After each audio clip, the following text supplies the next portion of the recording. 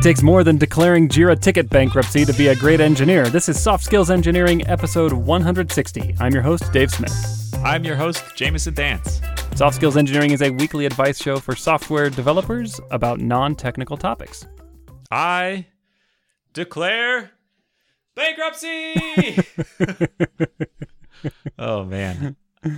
I'm just trying to think what would happen if I did that. If you yelled out loud, I declare bankruptcy? Yeah. No, if I just deleted all our Jira backlog, No. like what would life be better or worse? Having groomed thousands and thousands of issues in the past, I can say life would probably be about the same. Yeah. That people would kind of generally know what to do. Mm-hmm. And all those issues that are there because you're afraid to say, we're never going to do this, would just go away. Uh-huh. At my last company, I had this little technique where I set up, I wanted to delete these tickets so bad, but there was always someone who was like, oh, I don't want to lose track of that. I'm like, Yeah. Okay.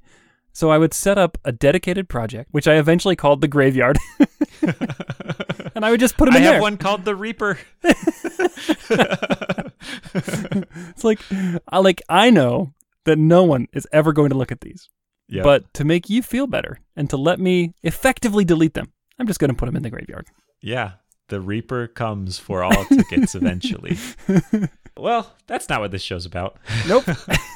Anyways, let's thank our wonderful patrons. Thank you so much to Matthew Voidovich, the Agile Ventures Charity, Zach Grannon, Luis Santos, Nick Cantor, Sean Clayton, Ivo Robotnik, Sunny Ty, Sonic the Hedgehog, Murray Rousseau, Chris Hogan. Thank you so much to those folks. And thank you to everyone else who's contributing. If you want to contribute to our Patreon, you can go to softskills.audio and click support us on Patreon. And you get something for it now. You get to join our Slack team and chat with us and other Soft Skills listeners. You can be on the team. Join our team. Yeah. We'll extend firm handshakes to y'all. Do you want to read our first question, Dave? You bet. This comes from an anonymous listener who says, is it weird to have one-on-ones, but not with my manager? My management is planning to start holding one-on-ones every 6 to 8 weeks for the development team. The purpose of these one-on-ones is, quote, so you can talk about non-technical things or any issues with the team or things that are making you unhappy, close quote. But these one-on-ones will be with someone who is nominally, quote, HR, not our manager. Since it's a tiny company, their responsibilities cover things like accounting and sales support. This person doesn't have any people management or software product development experience, nor any experience in our product domain, and won't really be our manager going forward. Maybe I should just... musical notes emoji, quit my job. And then, is that the disco guy emoji? That's a dancer emoji. Yeah, that's a dancer. Then we'll have new and unfamiliar problems to worry about. Drop of sweat emoji. Am I getting better at saying the names of the emojis? Just tell me. Be honest. Yeah, they're really rolling off the tongue. Okay, good. Is it weird to have one-on-ones but not with my manager? Yes. That's weird. The way that the question asker says it, management is planning to start holding one-on-ones every 6 to 8 weeks for the development team. That kind of sounds like they're going to get everyone in a room and then put this HR person in the room with everyone and say, all right, it's time for your bi-monthly one-on-one all together now. Like your semi-quarterly one-on-one. Yeah, this looks like someone that dug up a hieroglyphic of a management book and read something about one-on-ones and is trying to decipher it through a language barrier or something. Yep. I've had one-on-ones not with my manager, like with peers and other people on other teams I want to stay connected to and stuff like that. That's just hanging out, though. That's not a one-on-one, right? I don't know. I guess I call them catch-ups or sync-ups or something. Okay. But there are two people on either side of a table, which, when you write one-on-one with a little colon between the two number ones, that's what that represents. Okay. Two people sitting at a table. Yeah? Yeah, I think so. Okay. Did you ask them if there were any issues with their team? Like, it just seems really weird if some random coworker from the same team or a different team, that would be equally weird. Yeah, I used to think it was weird too. It's a big company thing though, I think. So the first person that ever did this to me was a former Googler, and we were at a startup together, and he set up like a monthly recurring one-on-one on my calendar, and I was like, huh? That's weird. And then we did them every month, and it was like, oh, this is great. we get to just talk about, what's on your mind, what are you working on, what's going on your team. And we just stayed connected, and it was awesome. And then I joined a big company, and I now I've got probably 4 or 5 people that I have monthly events on my calendar where I just sit down with them just to make sure I make time to meet with people that I think are important to stay connected to. And we just talk about what's going on with our jobs and, what problems we're facing. And once in a while we find things we can help each other out with. It's great. I laughed, Dave. And then when you said that, I realized that I did that too. And it was great. There was a peer. I think ours were weekly because our teams worked really closely together. And we just talked about what was going on. But it wasn't this, there was no mentorship or... Yeah. It wasn't, I will solve your problems for you or tell me all your cares. It was more like, our teams work together. Let's kind of talk about how that's going. Yeah, and I have mentoring one-on-ones as well, where I've specifically entered into a mentoring relationship with someone. But that's not really what I'm talking about here. It sounds like you and I are doing the same things. Yeah. Is that at your current job or previous? It wasn't my current job. The person who I did that with left, though, so I don't way do to it go. anymore. Maybe I should... Yeah, it drove them away. Maybe I should start it up again. Yeah. But it wasn't this situation where it's someone kind of random who has no real insight into what I'm doing, but it seems like there's some amount of authority conferred by management saying, hey, do one-on-ones with this person. I have not had that happen to me before. Me neither, thank goodness. Sounds like it's time to start. Maybe I should reach out to someone in HR or someone in sales and just be like, hey, it's time for our monthly one-on-one. Yep. Call up the customer service people and just, yeah, that's weird. I mean, why? Why are they doing this? I'm going to guess that, I'm going to put on my very generous hat, and I'm going to guess that they are trying to make sure everyone has an opportunity to report issues that they would not be comfortable reporting to their manager who signs their paycheck, or to their peers, or other management in their chain, but to make sure that everyone has access to HR. And HR is kind of in air quotes here because it sounds like this is a diffuse HR responsibility. Yeah. Or diluted a little bit by other responsibilities. We left this out, but the company's pretty small too. I think they said 20 or so people, so. Small company, probably growing, probably making sure that everyone has a good vehicle for reporting issues. That's what I'm going to guess. So you're saying that's their intent. Do you think this accomplishes that intent? I think the question behind that question is, have I ever had a positive outcome from a situation involving HR? Poor HR. The only time they show up is as the bad guys in stories. I know, it's too bad. But in real life too, in my experience. Wow, these stories just really jump off the page. Yeah. My experience has matched the stories I've heard, I guess, is how I'll put it. Well, no, that's not true. I worked at a startup where there was a guy who he roughly did like operations stuff, but that involved some amount of HR. And he was really great. I really enjoyed talking to him. But I don't think I ever talked about HR things with him. It was like expense reporting and like everything plus some HR stuff. But I didn't have one-on-ones with him to talk about my experience about problems and things that were making the team unhappy. Was this person able to do anything about it? No, I didn't. And sorry. That would be a twist. Everything I've said so far is a lie. I've been in this exact situation. He probably would have been able to listen and nod sadly. I mean, we were friends. We would like kind of gripe about stuff or talk about things that were going on, but it was as friends, not as an official reporting relationship or anything. Okay. Presumably there's some kind of technical leadership. Why wouldn't you just have it with that person? What's the point of putting someone who isn't technical in that role? I don't know. I don't know. I guess we're trying to justify it, and the answer is no, it's weird. There's no justification. But the other question is, maybe I should quit my job. Is this weird enough that the question asker should bounce, or should they just deal with it and kind of make it through some awkward times every 2 months? Well, to be clear, that wasn't exactly the question. The question was, musical notes emoji, should I quit my job? Musical notes boogie dance guy. Maybe I should just quit my job. And in that case, yes. I mean, if dancing and singing is involved, I would say go for it. You'll make memories. And then you do the West Side Story, like snap. Yes, exactly. Snap march out the door. Exactly. I would not leave my job over this. This is like totally no big deal. And first of all, this arrangement that they've created will absolutely not scale as your company grows. And these will just naturally fizzle out. There's just this thing is going nowhere. Okay, so that's a good point. One-on-ones get canceled all the time. Mm-hmm. And you're saying that when the motivations are this weird, they're just gonna... That's interesting. Yeah. This is not going to be permanent. The bureaucratic Guaranteed. machine will grind to a halt. Yes. And no one will ask, how come we don't have those one-on-ones anymore? That was the best part. How are we going to solve all the problems that we're experiencing on a dev team without talking to someone in HR/sales support / accounting? Yeah. Every 6 to 8 weeks, I just feel a hole in my heart. So I wouldn't worry about it. I'm sure they're a talented individual, and yeah, I think you've convinced me. Okay. All right. Well, hold on me. then. I'm not worried. Let's get to the really hard-hitting crux of this question. When you send a calendar invite for someone to have a one-on-one with them, what do you write? Do you write 1:1, 1-1, 1/1, ONE-ON-ONE?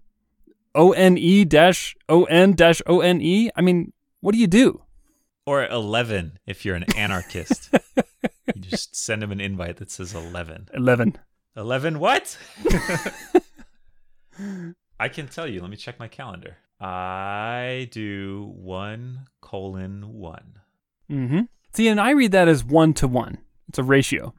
Which is true. Oh, well, okay, this is my boss. My boss does 1-1, which could be 1-1, which could be 0. Exactly. Which could mean every week I get fired.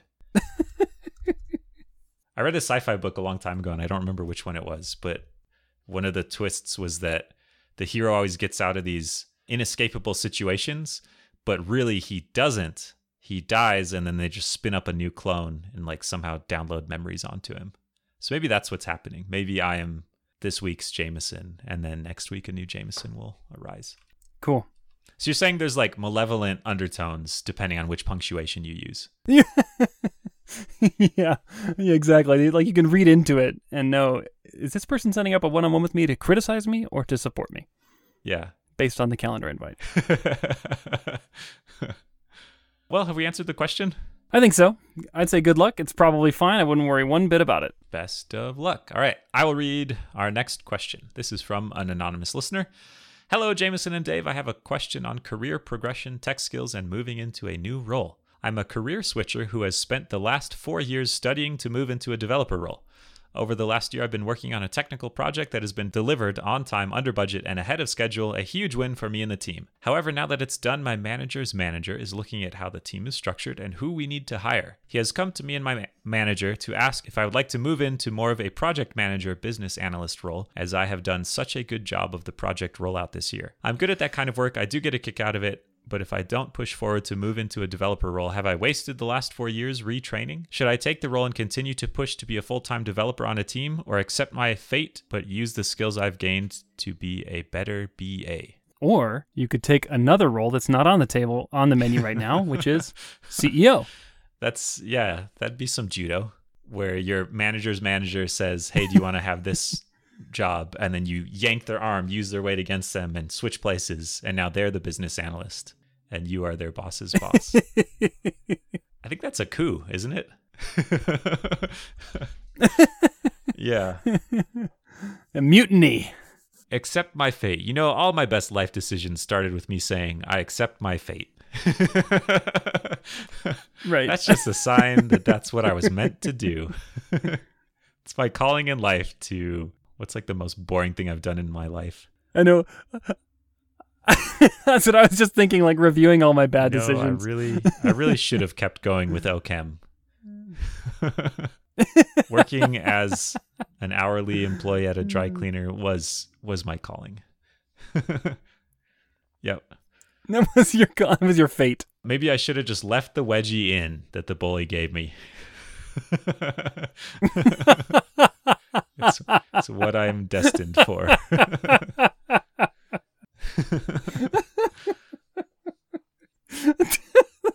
That may That may have been the funniest thing you've ever said on this show. Good. Oh my gosh. Good heavens. Yeah, I guess my point is, let's get this thing back on track. I don't think you should accept your fate because it doesn't really sound like what you want to do. I mean... Oh, man. So many. Isn't it true that in your career, there's just so many options that you choose because they were there? And someone is rewarding your success, right? It sounds like they're saying, hey, you did really good at this. What if we just make this a thing and say, this is your job? And as someone who has a hard time saying no, I could see that happening to me, where my job gets shunted into wherever I get the most praise instead of what I actually want to do. Exactly. And you usually get the most praise for doing things no one else wants to do. Yeah. My cats do that. I just hold out my hand and then they like come rub their heads on my hand. And I move my hand and then they move over to where my hand is. So I'm just thinking, like, taking this to the extreme. Like, Jamison, you did such a good job triaging those 4,000 JIRA tickets that no one's looked at for 5 years. How would you like to do that full time? Boy. I accept my fate.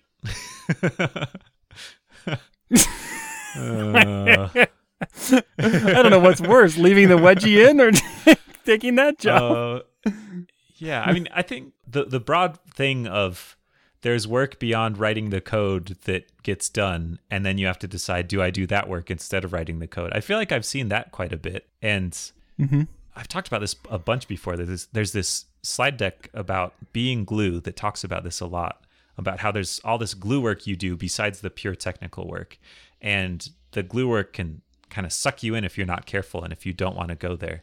And I think it's specifically written for people who come from other backgrounds or kind of the not standard tech employee. And it recommends avoid the glue work as much as you can until you have a really solid technical background and pedigree, because otherwise you'll get pigeonholed as someone who isn't technical and isn't able to do that work. So that's a decision you kind of move over to that later in your career deliberately when you can back it up and say, hey, I know what I'm talking about. I've delivered all these things. I've done all this stuff. And then that will make it easier for you to contribute in those roles instead of being dismissed as just the project manager who doesn't know how to write code or doesn't know things about the technical requirements or whatever. Yeah, totally good. And I was kind of going to come down on that side of the fence on this one too and say, in this case, I would recommend go for the coding position here. You know, you've spent the last 4 years training for this. I would say you need to get some return on that investment. Try it.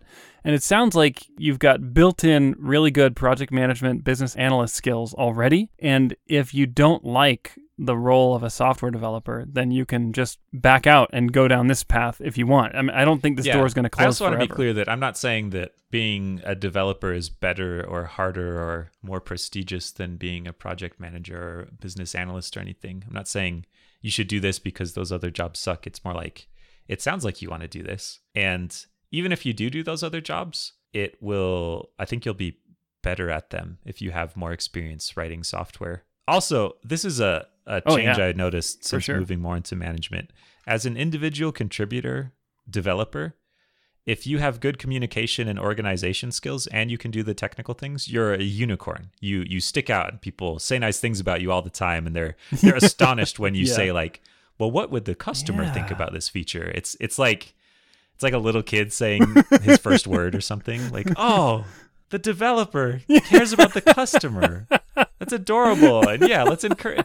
What a precocious little child, you know? Like it's really nice and also helps doing the work as a developer. But since moving into management, no one pats me on the head anymore for saying, what would the customer think about this feature? You know, like all these other things beyond writing code that I enjoy, they're kind of more part of the job and they're less multipliers on your ability to write code and more just kind of the job. Mm-hmm. Yeah. And base expectations. What's my point here? I think my point is you can accomplish really great things as an individual contributor if you have strong skills that would translate to project management. And then if you want to, you can use those skills at that actual career later, but they serve you well as an individual contributor. Yeah. I would offer one word of caution here. If you do decide to take our advice and go down the developer track, at least for a while, I'm going to guess that it's going to be a lot harder for you than you're used to. Like, it sounds like with this project management and business analyst roles, it's come quite naturally to you. And maybe not. Maybe that's not the case. Maybe you've spent your whole career honing those skills. But based on the question, it sounds like you're just really good at this naturally. And so, given that you've spent the last 4 years tooling and preparing for this moment, when you jump into your first developer job, it's usually not just like smooth sailing, you know? Yeah. Like, there's a lot of mistakes to be made, a lot of lessons you need to learn. And I would say don't get discouraged if after, 6 months, you're just like, oh, I'm failing all the time. This is so hard. I'd stick with it anyway and just give it a year or two. You've already invested 4 years of training. Why not give it at least a couple years to prove it out? I still feel like that when I switch jobs for the first 6 months. I just feel like I'm just drowning for a while. And that's not even switching careers. That's just the same job at a different company, or vaguely the same job if you squint. Yeah. Be patient. Yeah. Do the thing. If you don't like it, you can do the other thing. Perfect. If you don't like that wedgie, you can pull it out. This is the opposite. This is like, put it back in. Oh, you can put the wedgie back in. Accept your fate. I think it might be worth talking about how you position this, because the question askers know. Wait, position what? The wedgie? Oh, dear. Just can't get my mind off of that. Get your mind off of it. The question asker's boss is saying, hey, you should do this thing. And it could be seen as an opportunity to step up, like step into this new responsibility. And how do you make yourself look good while saying, actually, I want to do this other thing, not the thing you're asking me to do, How do you sell yourself into that new role instead of that's hard messaging, the one they've kind of seen you doing already successfully? Yes, that is hard. And this is particularly hard for people like Jamison because, here the hand has been extended and the cat wants to rub the head, And I think that, you definitely want to prepare a good narrative for this so that it's clear to your boss, like, look, I appreciate the offer. That is an interesting role to me. I think I'm good at it, but I want to take my career in this direction for the time being. And I want to leave that door open. In the future, I may want to go down that path. But I think right now, the most valuable thing I can do for myself and for this company is to work in this capacity. Do you think there's some way this could turn into a negotiation? Like, should you say, I don't want to do this, but if you do these things... I feel like you would only be able to do that if you gave your first answer and they said, we're doomed without you. Please, please, please, please. And then you could maybe have a little bit of wiggle room to say, here's what I would want to make that happen. It's kind of like you're negotiating a job offer again. Because you would be. It sounds like you'd be switching jobs. And when you say what I want, you're talking about a private office with a nice, comfy chair. That's what I would do with whatever they gave me. I would use it to acquire that. So yeah, just cut out the steps in the middle. Money? Oh yeah, this is that stuff I use to buy a private office with a chair. Health benefits. That's so that my body is healthy enough to sit in this chair.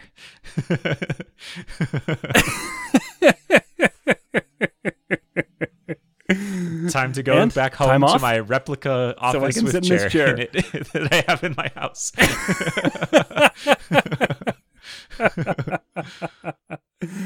Yeah, I like your messaging around saying, hey, this is what I want to do, and this is where I want my career to go, because it's kind of hard to argue with too. If you say that, if I think that makes it clear it's not that you are unambitious or kind of shrinking away from the responsibility or incapable of it. It's that you're being deliberate about it, and there's things you want, and you're trying to work towards them, which I think would come off well. I agree. And I think so many people in their careers just don't say out loud what they want and instead try to please their boss. I had someone at an early job ask me to lead a team, and I didn't have a good answer. I was scared, and I said, I'm actually scared to do that. So they said, okay, and then I didn't do it. And I don't think I would have been good at it at that point in my career, but I didn't have a polished narrative around, hey, I want to focus on these skills more. It was like, what about that mean person on the team? What's not polished about saying, I'm scared? That was the same meeting where I ate so much wasabi that I started crying and my nose ran a lot. This was with my CEO. I really pulled out the big guns. That's awesome. Well, with that, we've answered the question, right. I think. Eat some wasabi. Yep. Eat a lot of wasabi. And just rage cry. Yeah, I think that'll do it. Good luck. Perfect. What can people do if they want their own questions answered, Dave? Go to softskills.audio and click Ask a Question. And if you want to support the show, click Support Us on Patreon. Also, please leave reviews on iTunes if you know how to do that. And if you don't, I don't know what to tell you because You're saying I don't know how to do it either. Author all 25 or however many we have? Okay. I wrote one of them. Oh, we have a lot more than 25. Whoa. There's like okay, cool. pushing Great work. 100. Keep it up. Yeah. Just on a loop. I read them every day. Yeah. Okay. I'm a very slow reader. Thank you so much. We'll catch you next week.